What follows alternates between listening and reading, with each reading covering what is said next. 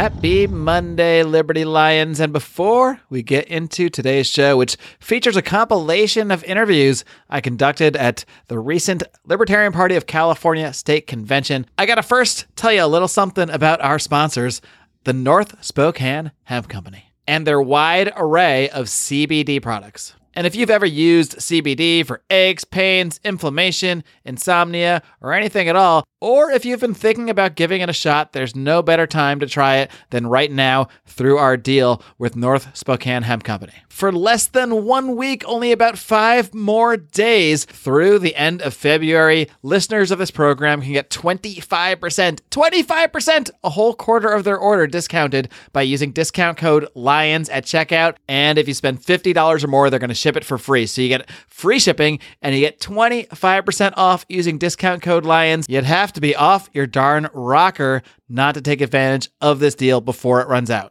Again, that's the North Spokane Hemp Company at North Spokane, SPOKANE, CBD.com. Don't forget to use discount code LIONS at checkout.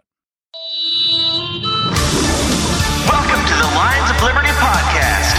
Here's your host, your guide, your shining beacon of liberty, Mark Claire.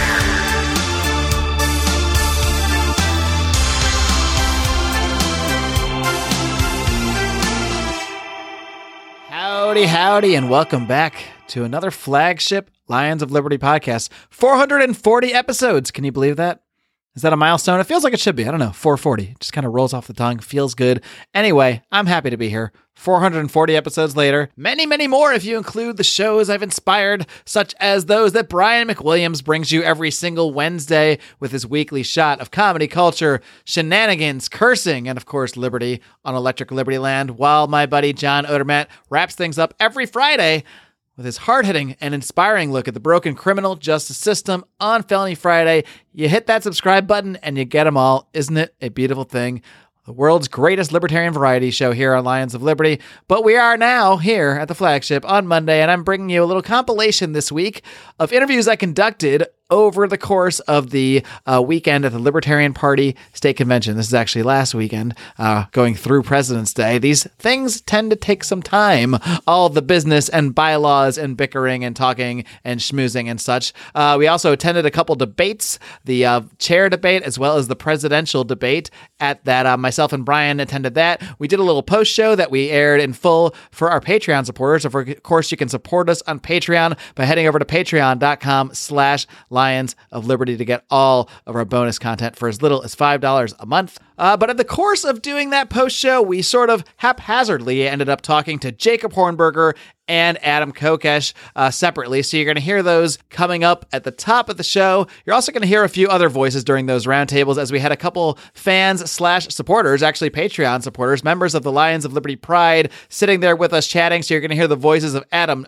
Choate, who has his own podcast, People We Love. I highly recommend checking it out. Yes, that was a free plug, but we will accept donations. You already donate to us, and you support us in so many ways, Adam. So do give a gander to the People We Love podcast as well. We had our friend Dan Mahoney there commenting as well. He was watching the Libertarian Party debate as a non-member of the party, as someone who's just seeing a lot of these candidates for the first time. So first up, you'll hear Jacob, then Adam, then a little bit later, you'll be hearing an interview I conducted later on in the evening at the hotel suite of presidential candidate Mark Whitney. And those of you that are immersed in libertarian drama or libertarian Facebook might be saying, what do you mean? I heard he dropped out. And yes, as of yesterday, depending on what time you were online, Mark Whitney did drop out of the campaign, and then he later decided to get back in. Either way, I did speak to his campaign. They did request that I do run this interview with him, so that will be included in the show. And I also got to speak very late at night. It was after midnight at that point with Vermin Supreme, who had some really interesting thoughts and comments about how he was actually raised with anarchist roots, and I'll just leave it at that.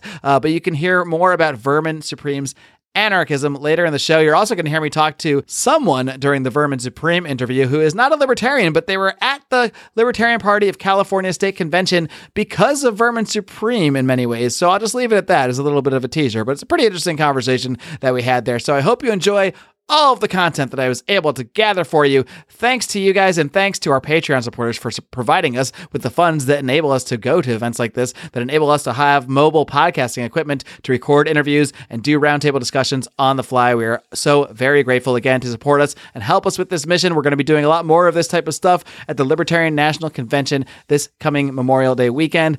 Please do head over to patreon.com/Lions of Liberty. You can also donate at lionsofliberty.com/donate. And now, with that being said, enjoy the show. All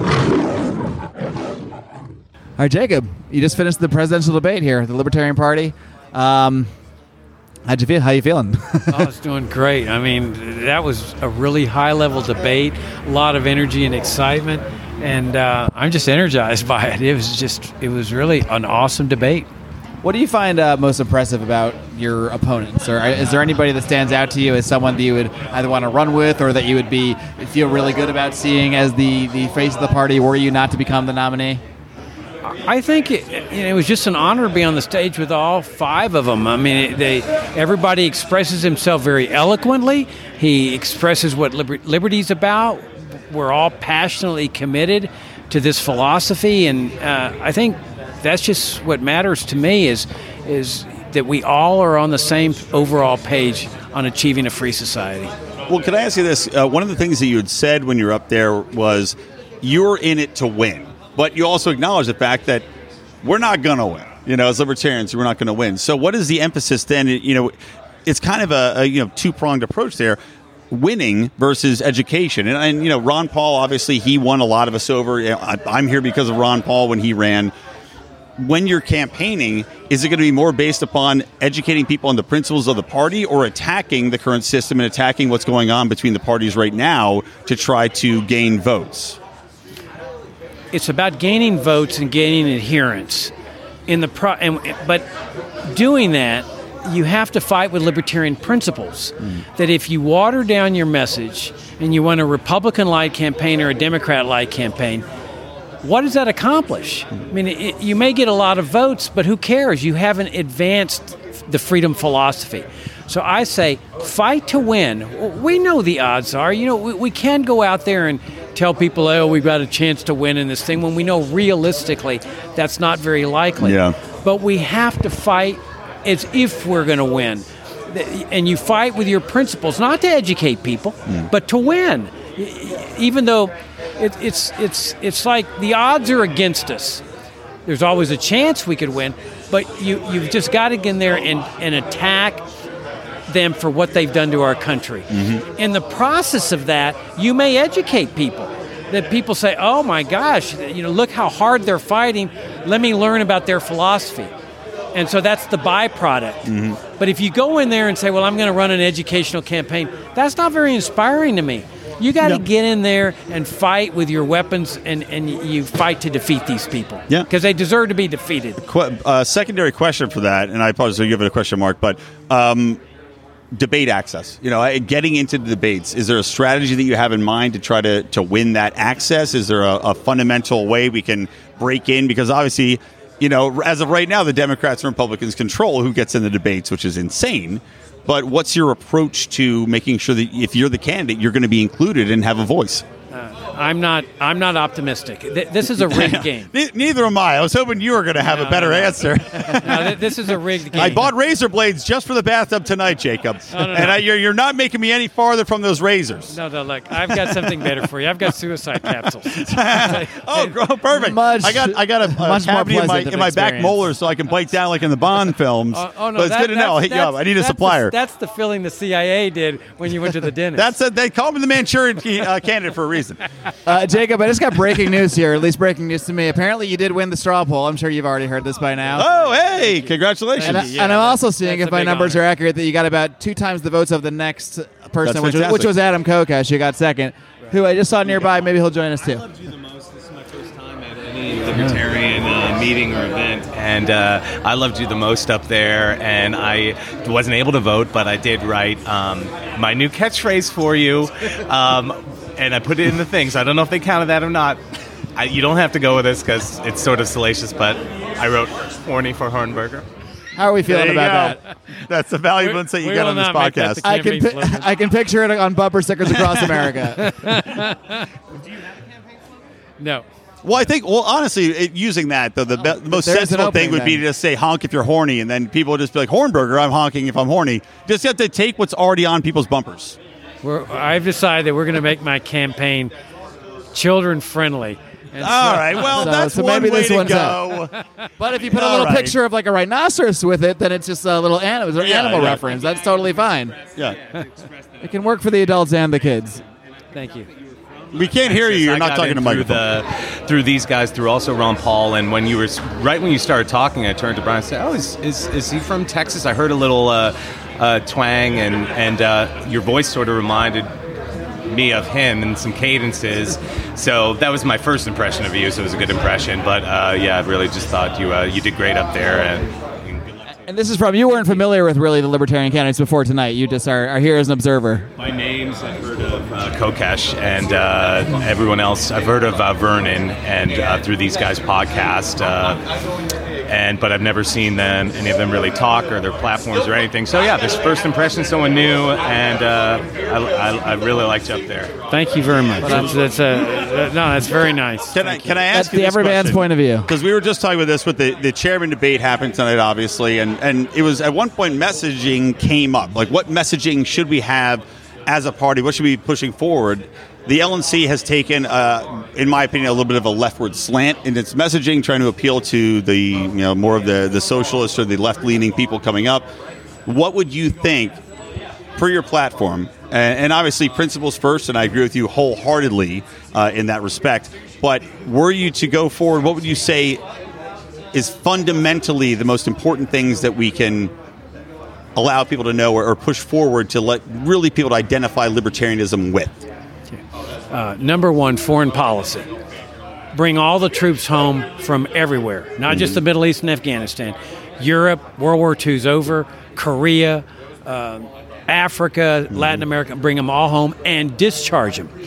They're not necessary. They're part of this interventionist foreign policy, and they're not necessary.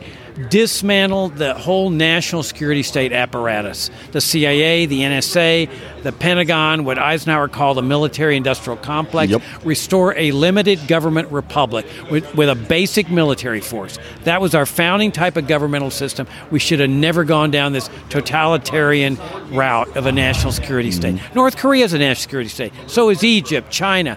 The United States has no business being a national security state. Legalize drugs, all of them. Leave drug addiction in the private sector. That's where it belongs, not the criminal justice sector. This is one of the most deadly, destructive, and racially bigoted government programs in the history of this country. Get rid of Medicare and Medicaid. That is the root cause of the healthcare crisis in America. It's a giant socialist program. It destroyed the finest healthcare system in history. And there's people think they're going to be able to reform this. The Democrats, they see that socialism has destroyed this healthcare system. What's their solution? More socialism. That's not even logical. Well, let me ask you a quick follow-up on that. Would you, and I know, when Ron Paul was running, he obviously wanted the same goals, dismantle, especially education, dismantle the education system not education system, but as far as the education run by government. Do you think that we can come in, though, and say, would you say from day one, dismantle it, or do you have kind of a grace period as far as something where you say, okay, we're going to dismantle Medicaid and Medicare, but it's going to take X amount of years so people aren't afraid to support you because they're afraid they're going to get their benefits ripped away, and then what are they going to do? Do it immediately. Oh, okay. Because it's the only right thing to do. I mean, a free society necessarily is a society in which there are no infringements on liberty. This giant socialist program is an infringement on liberty. So when somebody tells me, let's phase it out over 10 years, that has no interest for me. I don't want freedom 10 years from now. I want freedom now. What we've got to do in this country is recapture that sense of faith in ourselves, in others, in freedom, in free markets, in voluntary charity. And you're never going to convince, libertarians are never going to convince seniors to vote for us. I'm not even going to target seniors. Unless they're a libertarian senior, they're not voting for us. They're going to vote for where their dole is secure. The people we target are the younger people. Yeah. People like yourselves that are getting fleeced. Well, thank you. Why, thank you. Well, I'm talking about 20s, 30s, 40s, and early 50s. Yeah. Because what they're telling younger people, and this hasn't registered with younger people, is you all are a bad people. You can't be trusted with this. You won't step up to the plate and help your parents and grandparents, and this is why we need to force you to do it with these mandatory programs. Well, that's one gigantic insult. If all of a sudden young people start realizing that and saying, wait a minute, why should you be fleecing me and taking my money when I can handle this responsibility myself? Then the system collapses. Jacob, you speak a lot about the border and an open borders policy as a libertarian position. And as you know, of course, with President Trump, it's a big issue out there. How would you plan to deliver that message to people like maybe in your own community where you're campaigning? I know you're doing a lot of campaigning in North Carolina. People that have concerns about immigration or illegal immigration or whatever they may have some more mainstream sort of concern about that, whether it's related to crime or jobs. How do you sell the libertarian message to people like that? People that are sort of inclined to not have that position offhand, that might want to have a more traditional position on borders and border control? Well, the problem is that we've all been born and raised under this system. And when you're born and raised under a system, and even worse, you're taught that it's freedom, then anything different scares the dickens out of people.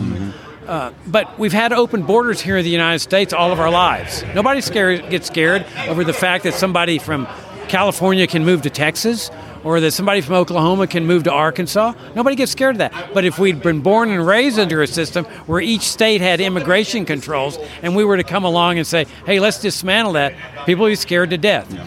Look, you've got a giant socialist system in place. That's what it is, immigration controls. It's a central planning. Central planning is an inherent part of socialism.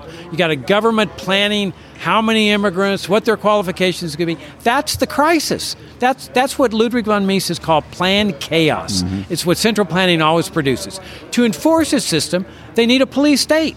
That's why you have highway checkpoints here in California and in Texas for people that never have gone into Mexico. They get stopped. This is what happens in communist countries. Roving Border Patrol checkpoints. I've been the victim of one of those.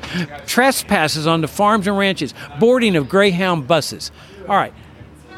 This is a system that brings death and suffering and a police state. There's a photograph online. People can just Google father, 2-year-old daughter, 3-year-old daughter, Rio Grande. And you see a photograph of a man who's dead with his 3-year-old daughter who's dead. This is a system that brings death and suffering. How can any Christian defend a system like this? You've got a nation of people that go to church every Sunday, and they defend a system that brings this kind of result. How do they reconcile that with thou shalt love thy neighbor as thyself? That's the case I would make, that if you're going to stand for Christian principles, moral principles, economic principles, freedom principles, there's only one solution to this, and I underline only one, and that's liberty, freedom and free markets, the right of people to freely cross borders like human beings. I have another quick question, because I know there was some material that was on the tables around that I'd read. It was a story from the Carolinian. The Carolinian. But it was from a black journalist, and he saw the work that you were doing with a man who was in prison. You're really fighting and striving to get him out. And this man, wrote an article for a predominantly black newspaper saying that you had gotten his vote. Do you think that, as libertarians, that the black populace is very ripe for us to go after and say, look, the system you've been supporting, the candidates you've been supporting have been hurting you. They have not been helping you in any way. Do you think that's fertile ground for us as libertarians to say, look, come on to our side? Is that something you would make a point of emphasis? Oh, there's no question about it. And I've been saying this for years.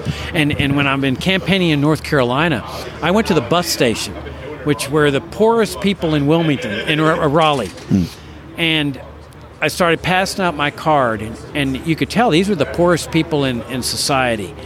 And I introduced myself, running for president, and everybody was so nice. I mean, nobody rejected me in terms of, thank you, Mr. Hornberger, thank you, Mr. Hornberger.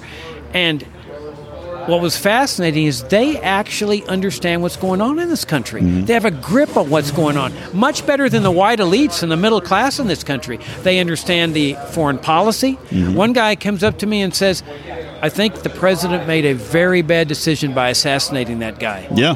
I mean, he understood it. They understood civil liberties. When I mentioned the drug war, we went into black neighborhoods in Wilmington. poorest neighborhoods in Wilmington. They were coming up to me and I said, want to get rid of the drug war. They understood it. Yep. So I go into an African-American newspaper called the Carolinian, and I introduced myself and I said, look, I'm against Jim Crow mass incarceration. I believe the drug war is the most racially bigoted government program since segregation. Yep. The young lady says, you stop right there. And she calls 2 more reporters over and she says, tell them what you just said. Mm-hmm. Well, one of them says, take a look at my article in tomorrow's paper. And it was about this man, Michael Holmes, who got a 200-year jail sentence, black man, for a nonviolent drug offense. He's been in jail for 25 years. And so his buddy, the reporter's trying to get him out. And I saw immediately, this is a poster child for what I've been arguing about for 30 years. So I printed up little flyers, free Michael Holmes. Mm-hmm. And that's what we distributed in Wilmington. And so the reporter then writes his column, and that's the biggest honor I've received in this campaign.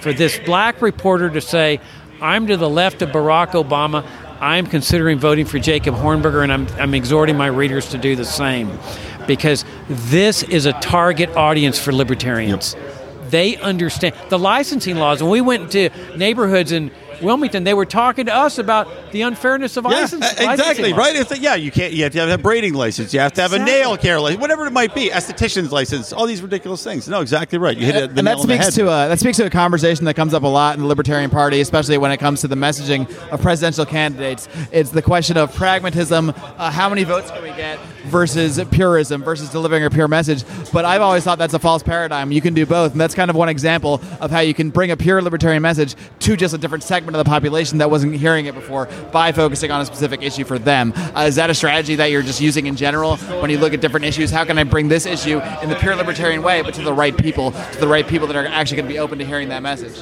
I couldn't agree with you more. I totally agree that if you fight a campaign based on pure principles, that's our biggest asset, and that's what will resonate among people.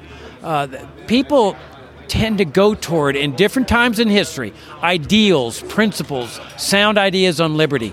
You just have to hit it at the right time. You need some luck. But that's the only key. And then you target certain audiences with that message, like African Americans, young people that are getting fleeced. Another one is Hispanics. I mean, they have been, these immigrants that have come here illegally have been abused, insulted, mistreated, and every Hispanic can relate to that. And so we target those people. We say, we care about what's going on in your society. Again, why would I target a senior citizens on Social Security? Right. They're on the dole. People are on the dole are not going to support you. People that are involved in crony capitalism, that are in the military-industrial complex, defense contractors, you think they're going to vote for me? I'm not going to waste any time with them because I'm going to terminate their contracts. No. Exactly. Right. But the people who are being fleeced, and people who don't vote, that's another target audience. Yeah. People who don't vote, that's an encouraging sign for us because they're disgusted with the system. Mm-hmm. They know the system is rotten to the core. And all of a sudden, if they get a sense that libertarians stand for dismantling this whole welfare-warfare state, now they're saying, now it's worth voting. Yeah. Yeah, I got a question. Following up on like a single issue thing, a big part of the Ron Paul movements in 2008, 2012 was focusing on the Fed and being critical of the Fed, auditing the Fed, ending the Fed. Is that something that you plan on having a big part, being a big part of your campaigns moving forward? And is there a way to appeal to people on the left or people on the right and, educating them about the Fed and sort of getting that, being part of the, essential part of your campaign? Absolutely. And you mentioned Ron Paul. I mean, Ron Paul's been one of my heroes in life. I mean, the guy's heroic, and I campaigned for him in New Hampshire where it was freezing cold in 2008. I went door to door for the guy. And I found it absolutely fascinating. I mean, his seminal moment was during the debate where on Giuliani he said they came over here to kill us because our government's over there killing them. But this end the Fed thing, I mean, who would have ever thought? I mean, this is the nerdiest thing in the world. Yeah, right. I mean, you sit in of all the things to take off and get chants about, and the Fed is the one. Yeah. End the war is not. Yeah, any of the things you can pick. I know. Right. I mean, you're sitting in the campaign strategy session, and somebody brings up, maybe we ought to bring up in the Fed. Yeah. Are you nuts? And yet it took off. Because people can get educated about that. Can more people get educated about that? Absolutely. Yeah. Because, well, I saw an Occupy movement here in California. They were carrying signs in the Fed, and I said, wow. And they're the people on the left. Look, the Federal Reserve destroyed the finest monetary system in history. From a libertarian standpoint, we favor a free market monetary system. But this was the second best. Gold coins, silver coins. That's the constitutional system. It was the soundest money in history. It was one of the reasons why you had tremendous outbursts of prosperity in the late 1800s. It was an incredible system. They were solid coins. No clipping the coins, no inflation. And the Fed comes along in 1913 and ends up destroying it all. That's why you don't have silver coins and gold coins circulating, despite the fact that the Constitution says no state shall make anything but gold and silver coins legal tender. So this is what's financed the welfare state, the warfare state. They've destroyed people's savings. It has been a tremendous attack against poor people, people on fixed incomes. And I think people instinctively know there's something wrong with this apparatus that brings these booms and busts and bubbles bursting and wipes out fortunes. And I think that's why it attracted everybody's attention, because it's a socialist system. It's based on central planning. And it is a way to help the elites in society, the people that know how to protect themselves against what the Fed is doing while they're plundering and looting. It's a tax. I mean, that's what they're doing. They're taxing people secretly and surreptitiously through inflation. And then they blame it on big business and big oil, when I think people are starting to sense. And the Ron Paul campaign reflected this, that this is the Federal Reserve doing this, and it needs to go. It needs to abolish it. I think that's a strong message, and that could appeal to people definitely on the left and people who are not libertarians, for sure. Absolutely, because they're hurting everybody, regardless of whether they're left or right or non-ideological. Jacob, I got to ask you one curveball. You were up there with 5 other candidates tonight. You did win the straw poll, as I mentioned. If you had to pick one of these 5 candidates to be your running mate, to be your vice presidential candidate, I'm not just saying this is Adam Kokesh is right next to you right now, and he did get second in the poll. Right. Don't turn not around. To put you on the spot. Right I'm not saying you have to mention him. Is there someone that stands out that you want standing there by your side, delivering this message to the American people? Hey, I just look dumb, man. I'm not that dumb. That's a good enough answer. All right. Yeah, I think, well, Jacob, thank you so much. I mean, Thank you so we've much. taken a lot of Appreciate your time up, and I appreciate taking the time to talk to Thanks us. a lot. A lot of fun. Appreciate that is that. Well, hopefully we'll have you on again. Thank you. Hey, Lions, I got to take a quick time out to tell you a little bit more about our new sponsors at North Spokane Hemp Company. Again, that's Spokane, not Spokane. Several weeks of mea culpa on me for that one. But who would ever know? Who would ever know that it's pronounced Spokane unless you're from that area? But regardless, our sponsors at North Spokane Hemp Company have some of the finest CBD products you are going to find. They are sourced directly from the farms, and they are third-party tested, so you know you're getting the highest quality product possible. And these guys have everything you could want in terms of CBD products. They've got tinctures, they've got flour, they've even got some CBD products for pets. That's right. Your little puppy can have some CBD. And I've got a husky, a big old husky that's starting to get a little older, starting to get a little arthritis, and I'm going to be using some of these North Spokane CBD products on my big boy, on my big hawk. So I will report back here for the results, but you might not have time to wait for those results if you want to get the best possible deal, because we have a very special promotion running through the end of February, whereupon if you use discount code LIONS at checkout, you will get 25%. That is a massive 25% off your order. We can only provide this discount through the end of February. It is a very limited time promotion, so head over to NorthSpokaneCBD.com right now. They also have free shipping for any order over $50. You really can't go wrong. If you're looking to try out CBD products or you're already using them, head to NorthSpokaneCBD.com and use discount code LIONS at checkout. Adam, I just got word that you got, I believe, second place in the straw poll tonight. Mm-hmm. How you feeling? How you feeling about the debate? How you feeling about the reception you've been getting from the delegates? Yeah, it was amazing. Not only was it an incredible night for the Libertarian Party with a great group of candidates, with a lot of great points made, with a lot of great passion on stage, with a really passionate audience engaged here, with a great state party organization in California behind it.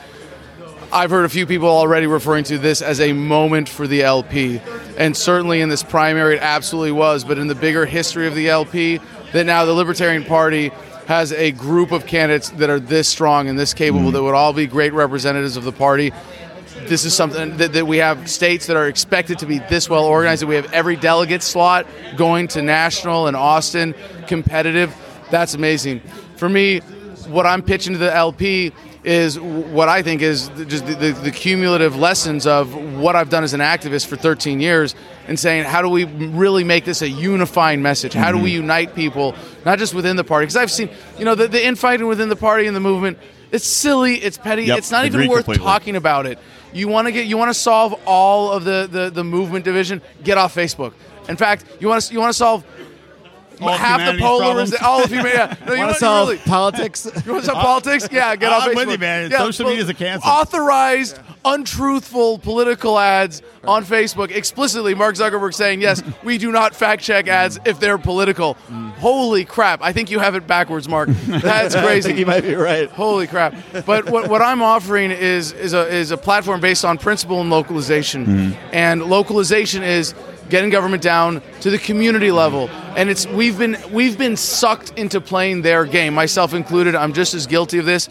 Arguing issues, statistics, policy. No, libertarianism is about freedom. That speaks to every human soul. We need to be able to communicate that simply, effectively, and with policy that is unobjectionable and immediately improves everyone's lives. That's why localization is the everyone gets what they want strategy. I think what differentiates you the most from the other candidates is that you're running on not being the president. You're running on the idea. You noticed that's the differentiator. Thank you. The whole "I'm resigning the first day" it's a great line. For sure. There is a follow-up question. This is a very serious, thoughtful platform, and really keeping the federal government going is not practical at this point. How do we end it peacefully? Right? It's gonna end one way or another. The message of my campaign is, we can do this the easy way or the hard way. The hard way is keep your head buried in the sand, hope that government spares you in its violent death throes as it desperately clings to power.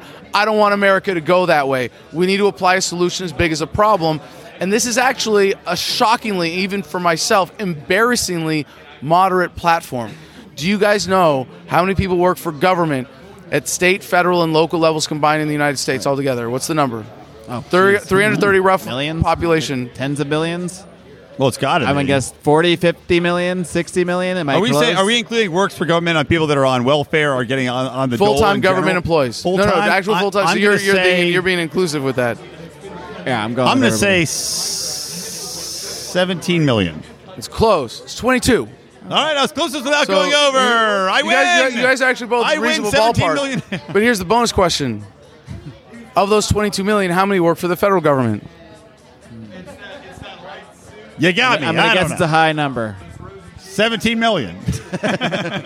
They want you to think they're that significant. No, 3 million. Wow, really? It's only 3. I am talking about cutting. You're very moderate in that sense. 3 million out of 22 million government jobs, and really less than that because a lot of those fired federal employees are going to get absorbed by the states, including most of the military, by personnel. Yeah. A lot of the functions. So I'm talking about cutting less than 1 in 7 government jobs. Anybody saying anything less than that in reducing government is endorsing the status quo, is failing at really addressing the problem here. And the other thing that makes it such a moderate platform is that I'm not saying what states can or can't do. You're sovereign now as a state. California's independent.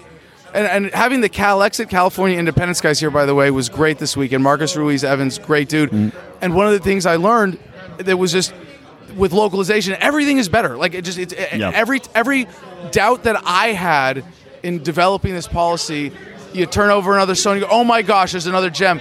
California goes independent today. Some people think, oh, we're going to go more liberal. No, you're going to get more efficient liberalism. If you're a libertarian or a conservative, you want smaller government in general, fiscally, especially in California, and you live here because you like it, guess what? You get rid of the corruption of the federal government, the Federal Reserve System, federal regulations, federal courts, the whole federal legal everything. The inefficiency, the ineffectiveness, the fraud, waste, and abuse of the liberal California government, it goes down by easily more than half. You get more of what you want, even if you live in a place that doesn't represent your values. You get a more customized, more effective, more efficient government experience. And the goal again, down to the community level, right? Because the community is a voluntary unit. Yeah. You can choose to leave. You can choose to join a new one. You can choose to create a new one. We don't need to argue issues anymore. To argue principles and practical policy that immediately improves everyone's lives. That's localization. Let me ask you, there are a couple moments I wrote down in my notes. Don't look at my notes. But I wrote down a couple No one can things read in my that. notes. I wouldn't be I could have been concerned. cheating this whole time. Well, there were a couple of things that stood out. I obviously, we're talking. They had a question about open Let's see your borders, and you notes. obviously pushed forward, which I agree with, is private property Yes. borders. But also, one of the things though that I really wanted to ask you about, it was kind of a wow moment because I hadn't really heard it before, and maybe shame on me. But you talked about when you were in the military, and you were in, I think it was Iraq, Yeah, Fallujah, and- 2004. Fallujah, and For the first talked battle, about not the second one, torture. but yeah. And how Yeah. you had followed orders. It was a really powerful moment in the debate where you said, I had followed orders, and it's something that you said I'd never do that again. I so. Can I ask a little bit more about that? If you expand about Yeah, sure. that I mean, a that was little bit? it was a very lively, well-timed debate, and it was a challenge that I think we all rose to pack things into sound bites. Right. Well, effectively. yeah, It was, yeah. But it I was mean, nice that you saw everybody But able like to I do said, that. So it yeah, just hit me, and it was very. I mean, I got goosebumps one time during the debate, and that was the time. wow, thank you. I appreciate I that. shit you That's, not. that's huge. Yeah. So I was in civil affairs, and I was in artillery reserves, going to college originally. The Marine Corps was calling for volunteers for civil affairs from the reserves. I went because, and I volunteered. It was actually a really arduous process for me to go. Like I had to make it. I ended up cursing out a major officer on the phone, and he goes, "Do you know who this is? I'm Major So and So." And I said, "Do you know who this is?" No. Good. Click. Yeah, bureaucracy. Think of the DMV with guns. Don't think the military is some magical, well-oiled machine. Right. But I volunteered to go because I thought, especially in civil affairs, that what we were doing was really righteous. Yeah. That we were cleaning up our mess. I was against the invasion of Iraq. I went to, as a student, a day of student walkouts at Claremont McKenna, not too far from here. And I found out the hard way that that's not what was happening. In civil affairs, we were attached to infantry units who had areas of operation, areas of responsibility, and we had to beg permission from them to get attached to their convoys to get out and do our job that we thought was the real righteous community building. We were giving out money for projects, helping with local disputes, salacia payments, which is, oh, sorry, we killed your kid with a bomb. Like, oh, well, we're not going to admit responsibility, but solace, salacia payment, we're going to give you a couple $1,000. Like that was, and what was crazy is my life insurance in Iraq through the military was like in the hundreds of thousands of dollars. And we're walking around going, my life is worth hundreds of thousands of dollars. This local Iraqi's life is worth Nothing. I don't think we really need to be sending that message. You break it down like that, sometimes you go, Yeah. wow, that is a sick, sick premise of the whole war on terror. So we were in the siege of Fallujah, April 2004, when the Blackwater security agents drove across the southern bridge over the Euphrates there. We called it the George Washington. The Brooklyn Bridge was the northern bridge where they were strung up and burned on international television. And so then we had the city under siege, and we had it on lockdown. So people were trying to escape. And at some point, there were a few young men who were just trying to get out of a city that's being shelled pretty well continuously, and they don't know what's going to happen. Hey, what's the only government on the planet that's dropped a nuke on actual people? Yeah. You think they're going to be able to? No, if they can get out of the city, they're trying to get out, right? And I was asked to guard a couple detainees who had just been in that situation, caught trying to leave the city. They were in the guard shack by the Brooklyn Bridge, and they had sandbags over their heads. Their hands were zip cuffed behind their backs, and they were in that position for most of a day by the time I got there. Now, technically, it's not torture. Technically, I wasn't ordered to torture anybody. Yeah. I was ordered to keep them awake and in that position. If you don't think that's officially a stress position, I for dare you, sure, do it. man. Sit down, tie your hands behind your back, or hook them, I think I've been and on sit it for down about 10 minutes. on a hard floor with your legs crossed. Oh, your that'd be your absolute stuff agony. goes numb, Absolute and agony. they weren't allowed to go to the bathroom. They were sitting in their own excrement, and I learned Arabic to be better at my job, to be better at helping Iraqis. And that night, I used my Arabic to taunt these men. And so this has been a huge motivator for me to know the depths of evil that government can pervert someone to, even with the best of intentions. And I was a libertarian then, but I didn't really know what it meant. And I think it is absolutely essential that we stop playing their game of politics, of arguing issue by issue, because then you're not arguing principle, you're not arguing ethics, and you're not talking about love, because that's what's really behind this message. And because I was socially liberal, fiscally conservative, I still enlisted. I still volunteered to deploy enthusiastically, and I still followed orders. We have to get deeper than that to get to what this message is all about and really talk about principle.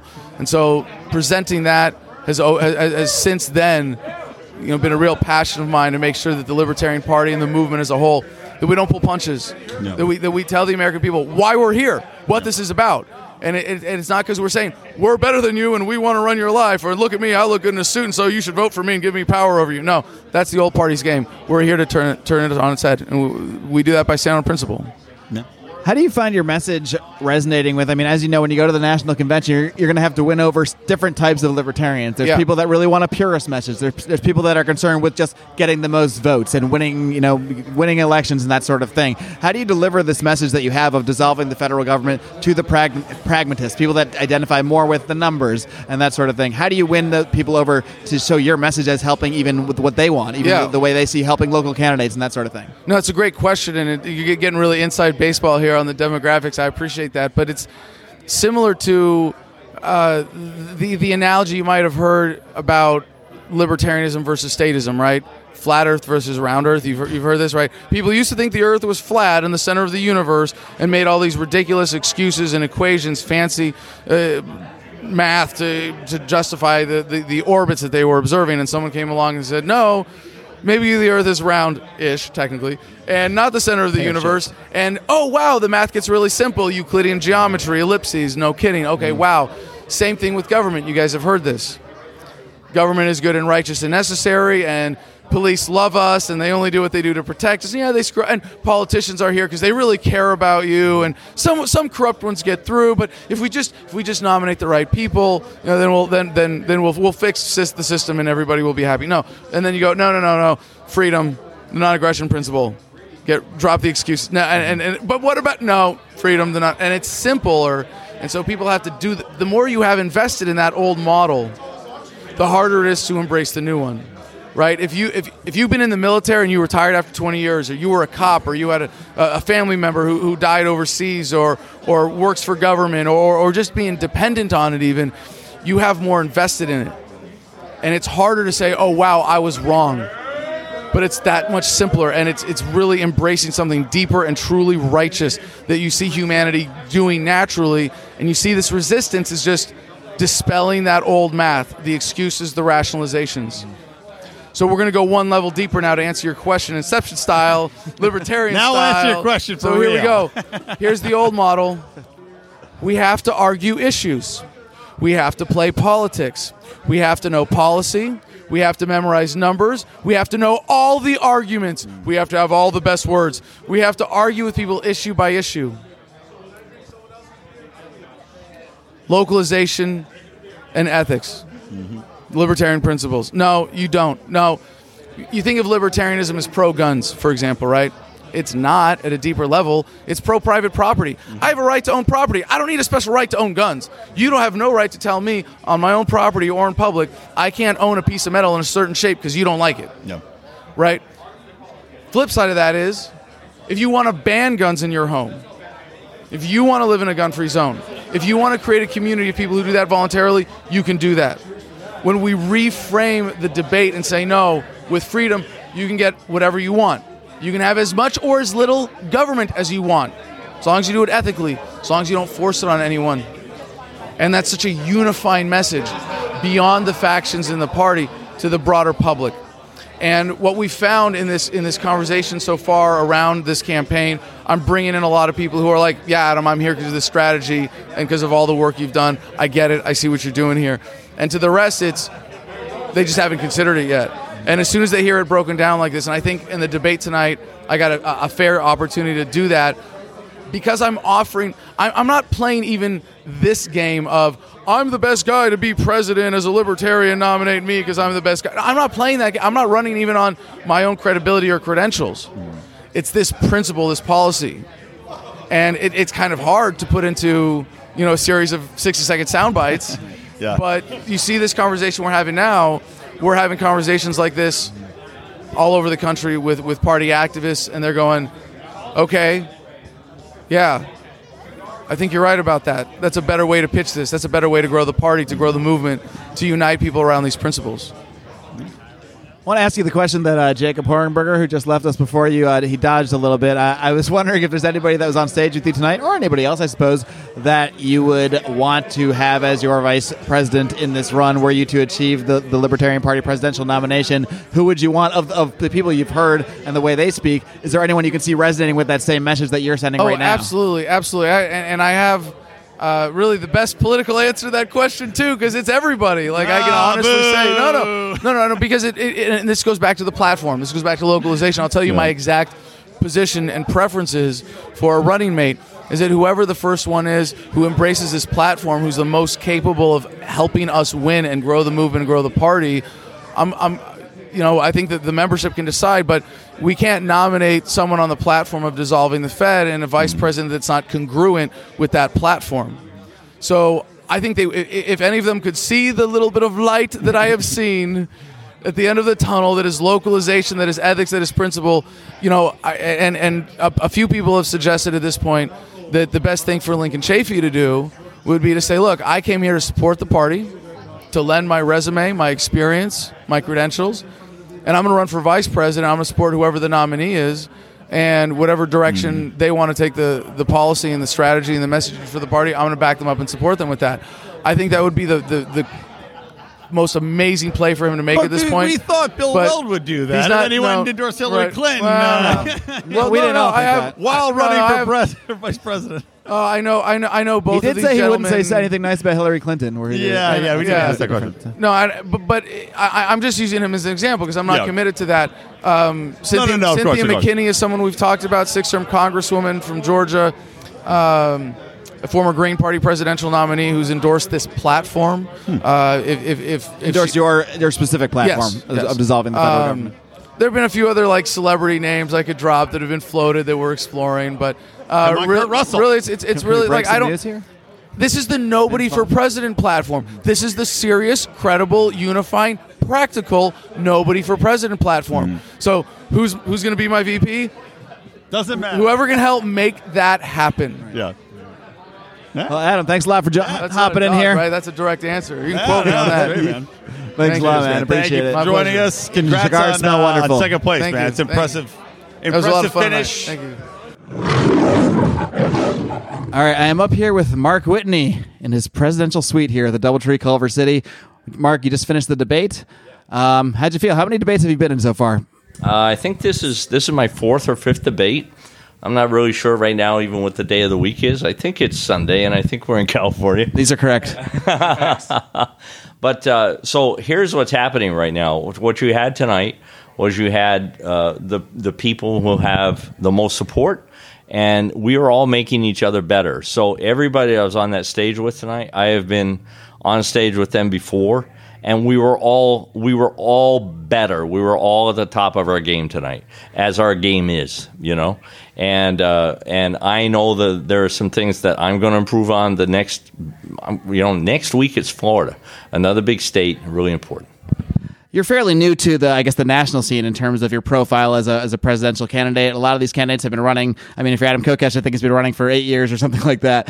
What's your strategy in terms of winning over people that may have been committed previously to other candidates, may have seen certain candidates they saw as very principled, and how do you plan to sway those people over to your side to say, maybe these are great candidates, but here's why I'm the best one to actually represent the party on the national stage? Well, I think, I'm really comfortable with being who I am on stage, and I think that's the most important thing. I think that I don't think it's about necessarily dragging delegates away from one other candidate or the other because of the way the final vote was structured in Austin.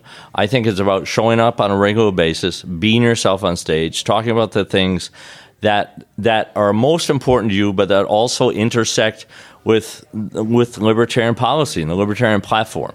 And that's what I'm going to continue doing. And I am going to get better at doing that very fast. Right now, Hornberger has been doing what he does for 30 years. He has the talking points down. He's got a bag of tricks, right? And I've been a politician for 30 days, and this weekend was a huge win for us. We came in third in the pre-debate poll.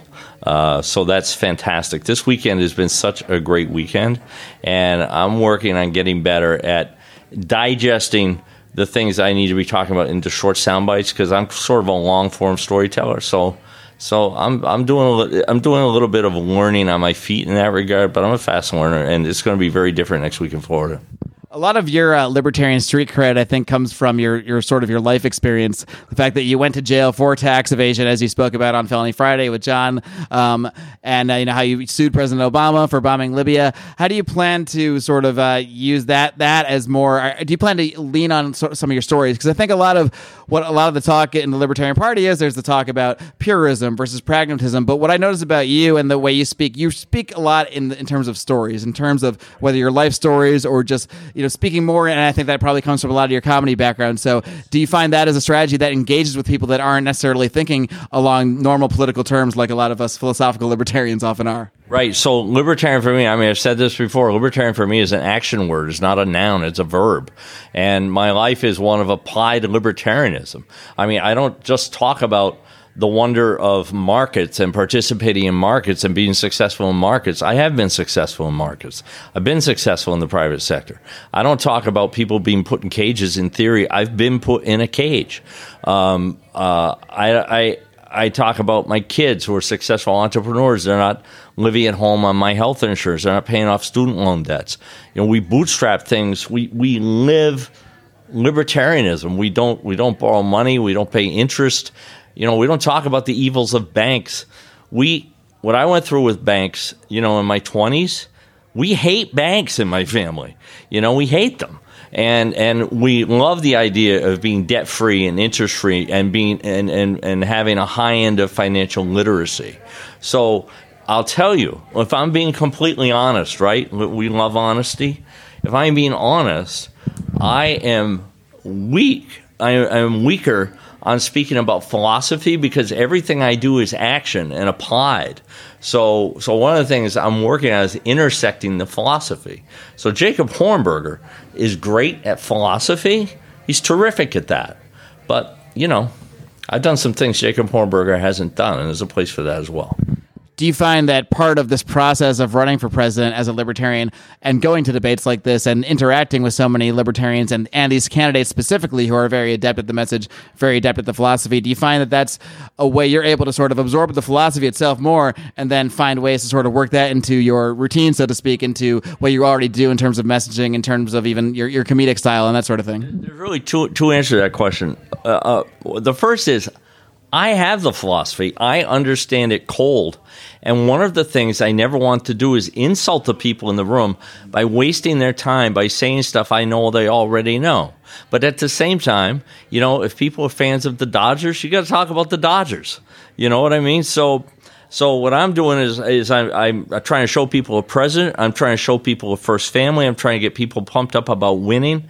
But I'm going to be making it a point to start insulting people's intelligence. At one point in the debate, Matt Welch asked, somewhat cheekily, asked you, and sort of compared you to Mike Bloomberg in terms of coming into the race late, coming in with some of your own money, and sort of just hiring a bunch of people within the campaign and sort of just inserting yourself. And I'm not sure, I don't remember the exact phrasing of what the question was, but how did you take to that comparison? Obviously, I don't think he fully meant it, but he kind of implied that a lot of other people have been putting in the work for years or whatever have you in the party, building their name, and all that sort of thing, whereas you've just come in sort of at the last minute. So, that's not really true, man. I've been a libertarian since 1982, and I ran in 1996. I've been around the party forever. I was on the California Executive Committee, San Diego Executive Committee, the Vermont Executive Committee. I was a national committee at large person, guy, and I've been around the party forever. I took some time off to, be more of a full-time dad to my autistic son who was having a hard time as a teenager. And then I've been going around the country running my mouth about libertarian ideals, but not in the context of presidential debates. So I'm not the new guy. I'm not the new guy. I was a libertarian before, most of the people in that room tonight were born. You're just new to this specific presidential race specifically. Platform. And the fact that one of the reasons I decided to run, if I'm being honest with you, is I looked at the Democrats and I looked at the people running for the Libertarian, and I didn't see a president. I didn't see a president. So it's ironic in a way that one of my weaknesses right now as a Libertarian presidential candidate is that I have mastered the Constitution. That's how I litigated my way out of prison and beat the largest law firm in the world 3 times. So I actually am ready to be the president on day one. I know the Constitution and Supreme Court precedent so well. I know where the Achilles heels are to unwind this government. But it pushes people away if you talk about the Constitution too much at this stage. And so it's a really fine line, because the stuff I've mastered, is not. It's very useful information to have. But when you hear Hornberger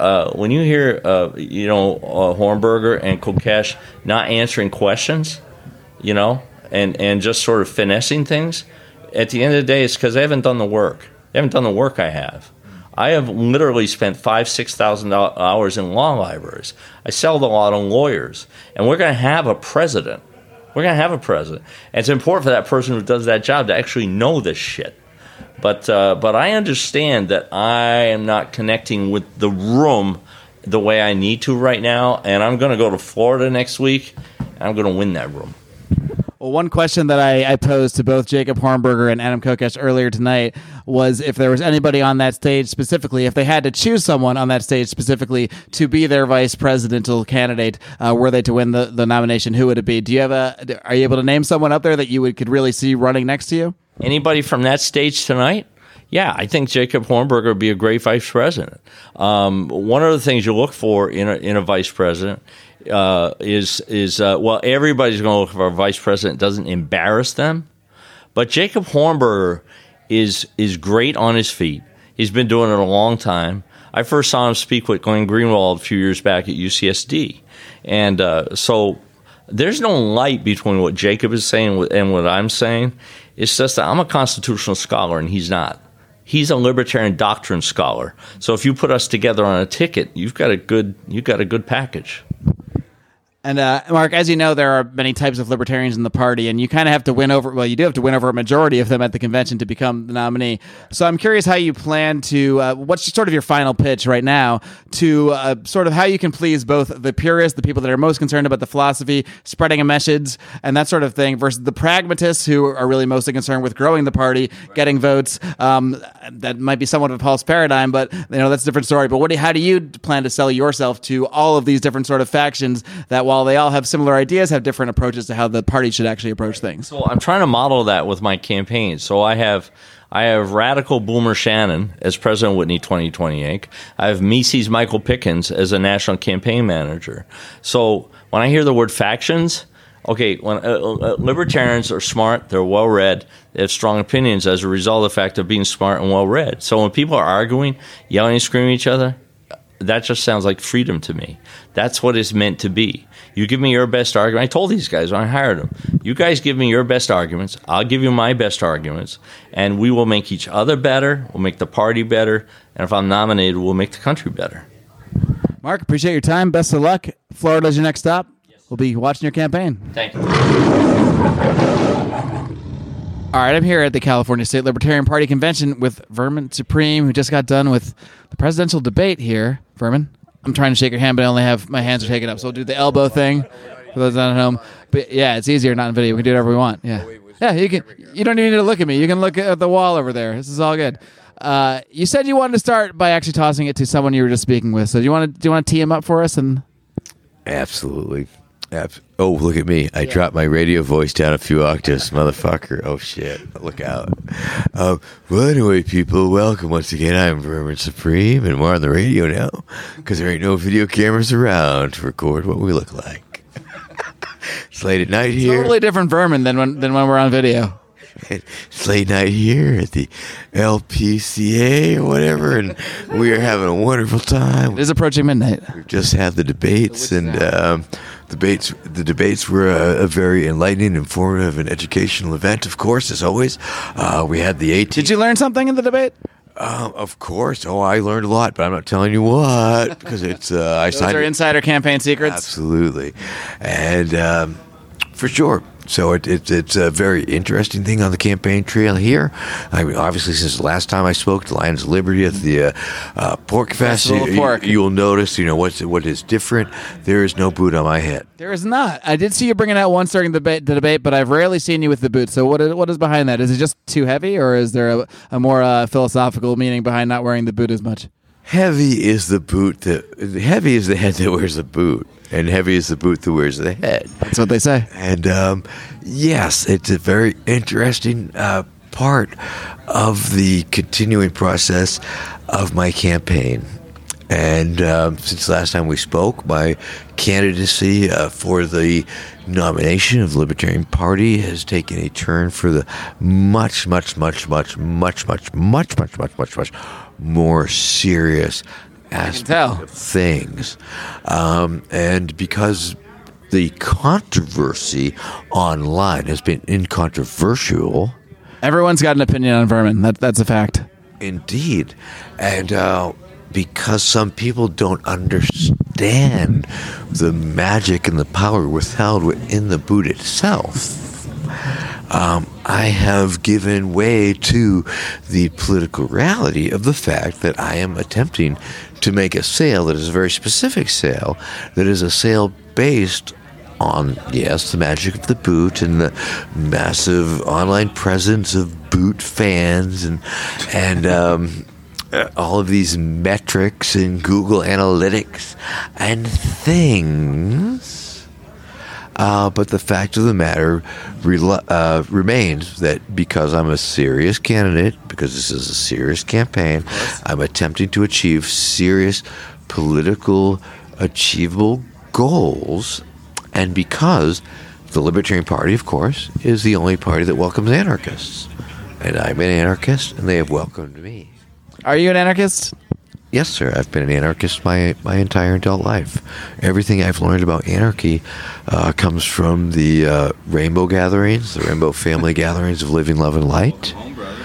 Welcome home. Thank you very much. And, of course, that's where I cut my teeth, was at these rainbow gatherings. And that was essentially, it doesn't identify as such, but it is in reality an anarchistic organism. It is a gathering of people without the state enforcement, or if the state enforcement happens in the incident command team paid up to $1 million years ago to $1 million bucks a year to specifically harass the gatherers in this free assembly temporary autonomous zone. It happens. Everything that happens is this event that allows 10,000 to 20,000 people, more or less, to gather in one spot at one time, as guaranteed by the U.S. Constitution, First Amendment, right of free assembly, free speech, and free religion, happens because the people come together, see a need, and I use the example that, imagine, if you will, 3,000-4,000 people in concentric circles once a day waiting for dinner. Then magically, and this is miles and miles and miles from civilization, several times a day, from up to 100 different kitchens. And this is a kitchen between the Flintstones and the Gilligan's Island. It's this kitchen made in the woods out of what the materials are there. People bring in 55-gallon drums and create ovens. And so there's bakeries in the woods cranking out pizza. Sounds like a wild time. It's a It's a wild time. It is, as I say, an anarchistic organism, and the only reason that anything happens is because things happen. So there's dinner circle. All these 5-gallon buckets of food come from these 100 different kitchens in the woods. Everybody gets fed. The magic hat goes around because it's a non-commercial event, because it's held in a national forest and protected by the U.S. Constitution. It's not permitted. It's not subject to various permits. Now, once again, this has been an anti-authoritarian event versus the U.S. government for many, many years. There's been permit schemes. It's gone up to the Supreme Court. And as I say, there's sometimes a budget of up to $1 million a year for these federalists to come in and harass American citizens, attempt to gathering on the land of the U.S. Government as it possesses it, and gather freely, a free assembly. And things happen because people make it happen. Miles of water pipe connect springs to the kitchens to provide water to the kitchens so they can wash their dishes and people can drink water, and it gets filtered and all this amazing stuff through the power of gravity.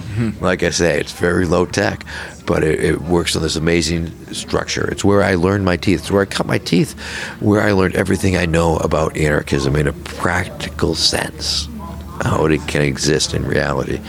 And so obviously a very influential point, a very important part of my upbringing was learning to be a clown at these events, because we entertainment, we provide our own entertainment and workshops and skill shares and all of these things. And but I also realized that one of the major things that we provide for ourselves in such a situation where we're inviting 10,000, 20,000 people, freedom-loving individuals to come in and coexist, is security. And we provide security for ourselves under this.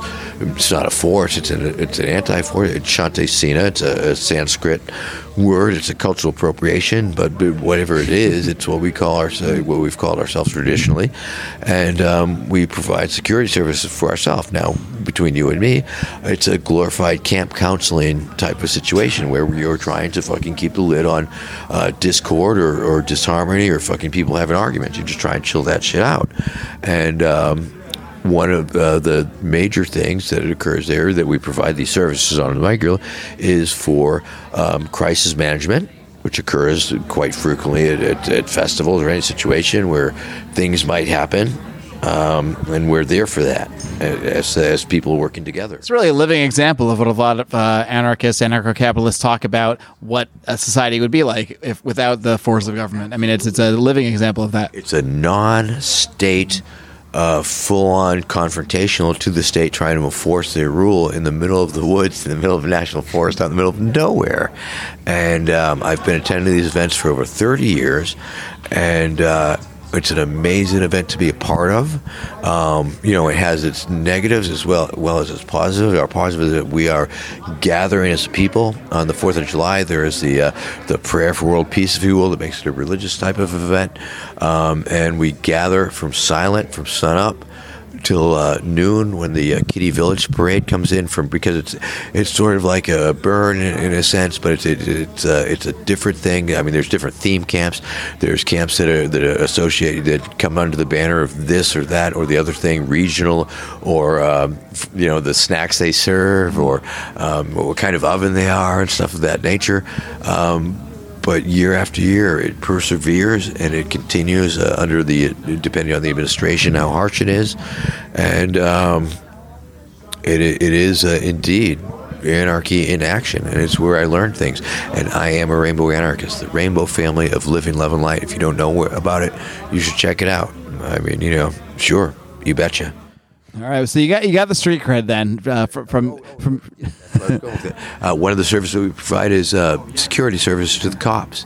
We provide escorts to the cops, make sure they're not getting in trouble with the hippies, to smooth the fucking shit out, to let the hippies know that the cops are coming and they need to fucking hide their drugs or we'll hide just their bring dogs. them in here slowly. You guys do what you need to do, and things I learned was to be able to bring my humor as a clown that I learned to be, because the Rainbow Family allows you to be as outrageous as you want to, and I did that and learned the craft of working a crowd and the talent shows that we provide and the stages that go on, and bring that to fucking the cops. So I knew my back was always being watched, and I could, be as outrageous as the cops I need to be, and, propagandize the cop. I would do an 8-hour shift with state troopers from various states, Alabama state troopers rolling in, fucking ramrod straight. But I would personally have 8 hours to fucking propagandize these fuckers, explain to them what they're seeing, what they're experiencing, trying to somehow contextualize it, and explain to them what we were doing and what they were seeing. And in the meantime, making fun of them, having fun with them, and presenting them in a less than favorable light to the freaking hippies, my main constituency.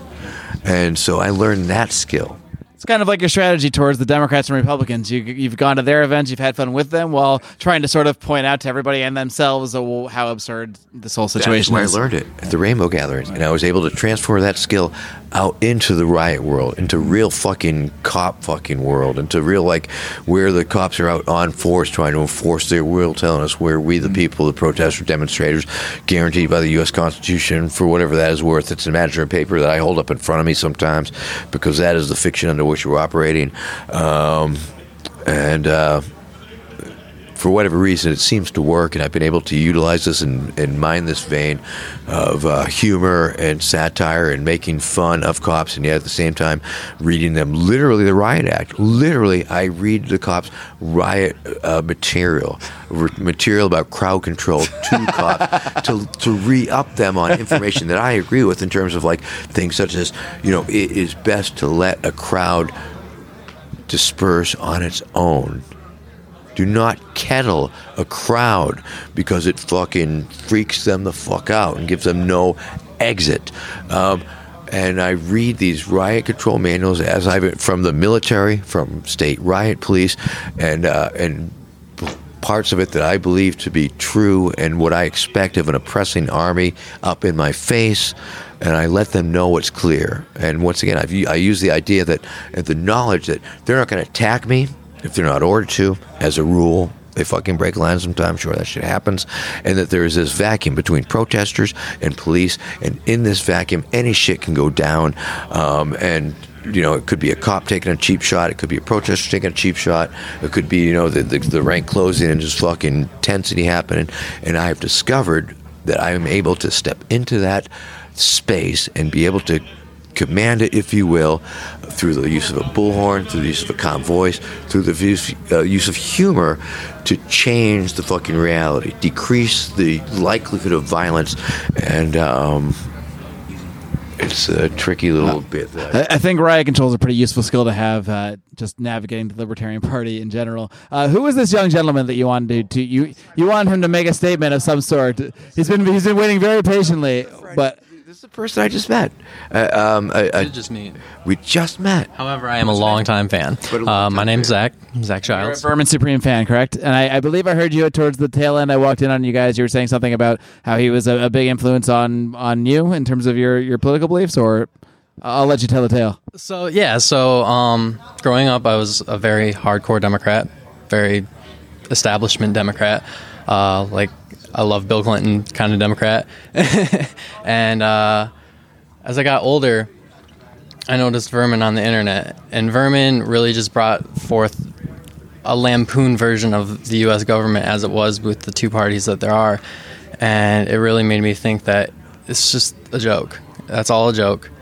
And we need to start thinking more for ourselves. And that's what third parties really do. So you started following Vermin as an entertainer first, and then did you later follow him here to the Libertarian Party and the Libertarian philosophy?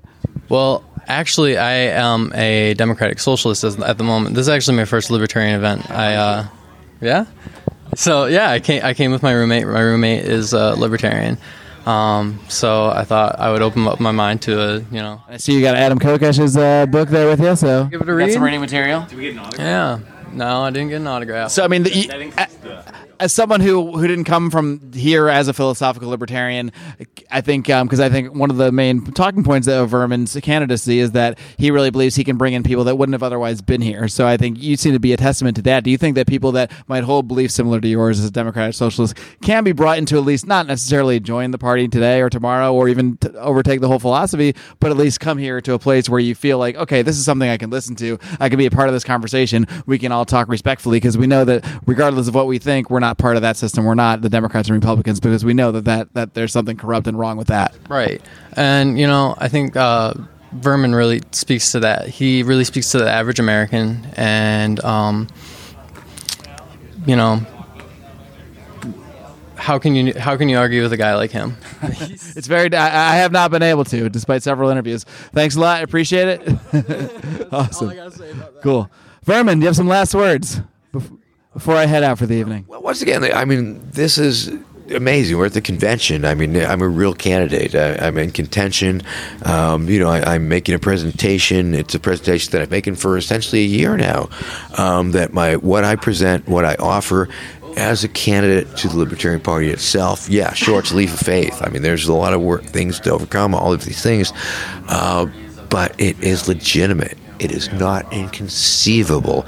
And once you admit to yourself that it's not inconceivable, that the premise that, I could bring in lots and lots and lots of young people, and, already people are taking a second look at the Libertarian Party.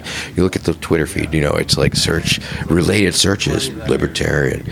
And I believe that I'm perfectly positioned in a position to be able to offer this synergy to the Libertarian Party. You're essentially trying to offer your service as a satirist, as an entertainer, to bring attention here, and then let us do what we will with the people that you bring in. Maybe not do anything we will, but yes, there's got to be some limits. Thank you for that very succinct take on it. Yes, absolutely. Well, Vermin's always good to see you. I'll be seeing you on the circuit here, and definitely at the National Convention. I think you're going to make it there. All right. Thanks a lot. And good luck. Have a good one. All right, kitty cats, and that wraps up our coverage of the Libertarian Party of California State Convention. I was able to talk to a few presidential candidates. There were several more there, some of which I was able to talk to privately on the side, but didn't have time to set up a podcast with. Others I wasn't able to get in touch with at all. One candidate that I was able to not really speak to at the convention, but I was able to get a contact with, and I may as well just tell you now, this person is my guest next week. That is the one and only Mr. Lincoln Chafee. He is going to be on this program discussing why he joined the Libertarian Party and why he is running for president, why he wants the hearts, the minds, the votes of the delegates at the Libertarian National Convention this coming Memorial Day weekend. And again, we are going to be there. We are going to be in Austin, Texas at the Libertarian National Convention. And that is thanks to our Patreon supporters. We did pass our goal of $1,500 a month. Thank you so very much. And with that, we're going to be able to have a videographer. We're going to get professional photography. We're going to, of course, bring this equipment, get a little more equipment that we need to do this kind of podcasting on the go. We've got a full team there. So we're going to hope to bring you this kind of coverage. And of course, our Patreon supporters always get this stuff first. I mean, the first thing I did after the convention was upload all this audio you heard today, as well as some other stuff we did, the roundtable we did with Michael Bolden and the full post-debate show. I uploaded all of that stuff to Patreon before I did anything else that day. So I always make sure our Patreon supporters, our Lions of Liberty Pride, get that content first. But I am going to compose similar content at the Libertarian National Convention and create some podcasts out of it, just like I did today. So that is all, again, thanks to our support over at Patreon. Again, you can join the Pride for as little as $5. Actually, for as little as $2 a month, you can dip your toe in the water. You can just be a Lion Cub. All that does is get you access to our secret Facebook group, but that does include some live streams of some of the shows that we do, including the Liberty Draft, which will be returning in just a couple weeks, including live streams of our bonus content whenever we do a Conspiracy Corner. We've got one brewing on the coronavirus, actually. Whenever we do one of these, we always are sure to live stream those to our secret Pride Facebook group. So so many reasons to join the Pride. You can dip your toe in for $2 a month. You can give us $5 a month for all the bonus audio content. You can give us all the way up to $100 a month. In fact, you can give us more than that. You can give as much as you want, but that's as high as we offer rewards up to. But please do check us out. It is the lifeblood of this program. We hope you get so much out of not just this program each and every week, not just the flagship Lions of Liberty podcast, where I interview leaders in the libertarian movement like the ones you heard from today, but as well as those of my compatriots in liberty. Brian, every single Wednesday with his weekly shot of comedy, culture, cursing, and liberty on Electric Liberty Land, while John Odie Odermatt wraps things up every single Friday with his hard-hitting look at the broken criminal justice system. Some incredibly inspiring guests every single week on Felony Friday. What a shareable show that is. You can send that to anybody. It doesn't matter what their political affiliation is or what their prior beliefs are. It's hard to be a human and not be touched and moved by the stories you hear on Felony Friday. And if that wasn't all enough, this week, as we did last week, although I often forget to mention it because I often forget until the very day of that it's even happening, we do have another Democratic debate. And because we love you and because we appreciate, well, all our fans, we also appreciate the Lions of Liberty Pride that sends us money, that funds this show via Patreon at patreon.com/Lions of Liberty. We will be once again recapping the next Democratic debate. We live stream those to our Facebook group. They will air as public shows eventually, so we're not going to hold you hostage. You do get to hear it even if you aren't a member of the Pride. But if you're a member of the Pride, you get to listen to it live, and you get to see us on video. So isn't that wonderful? Unless you're not a big fan of our appearance, in which case maybe it's not so wonderful. But regardless, this is all just another reason to make the right decision and hit that subscribe button because it costs you nothing. You get each of these shows for free every single week. 3 shows for the price of 1 here at Lions of Liberty. We're going to keep doing it 3 days a week for you until the end of time, or until one of us croaks, whichever one comes first. But until then, my friends, be sure to live long and live free.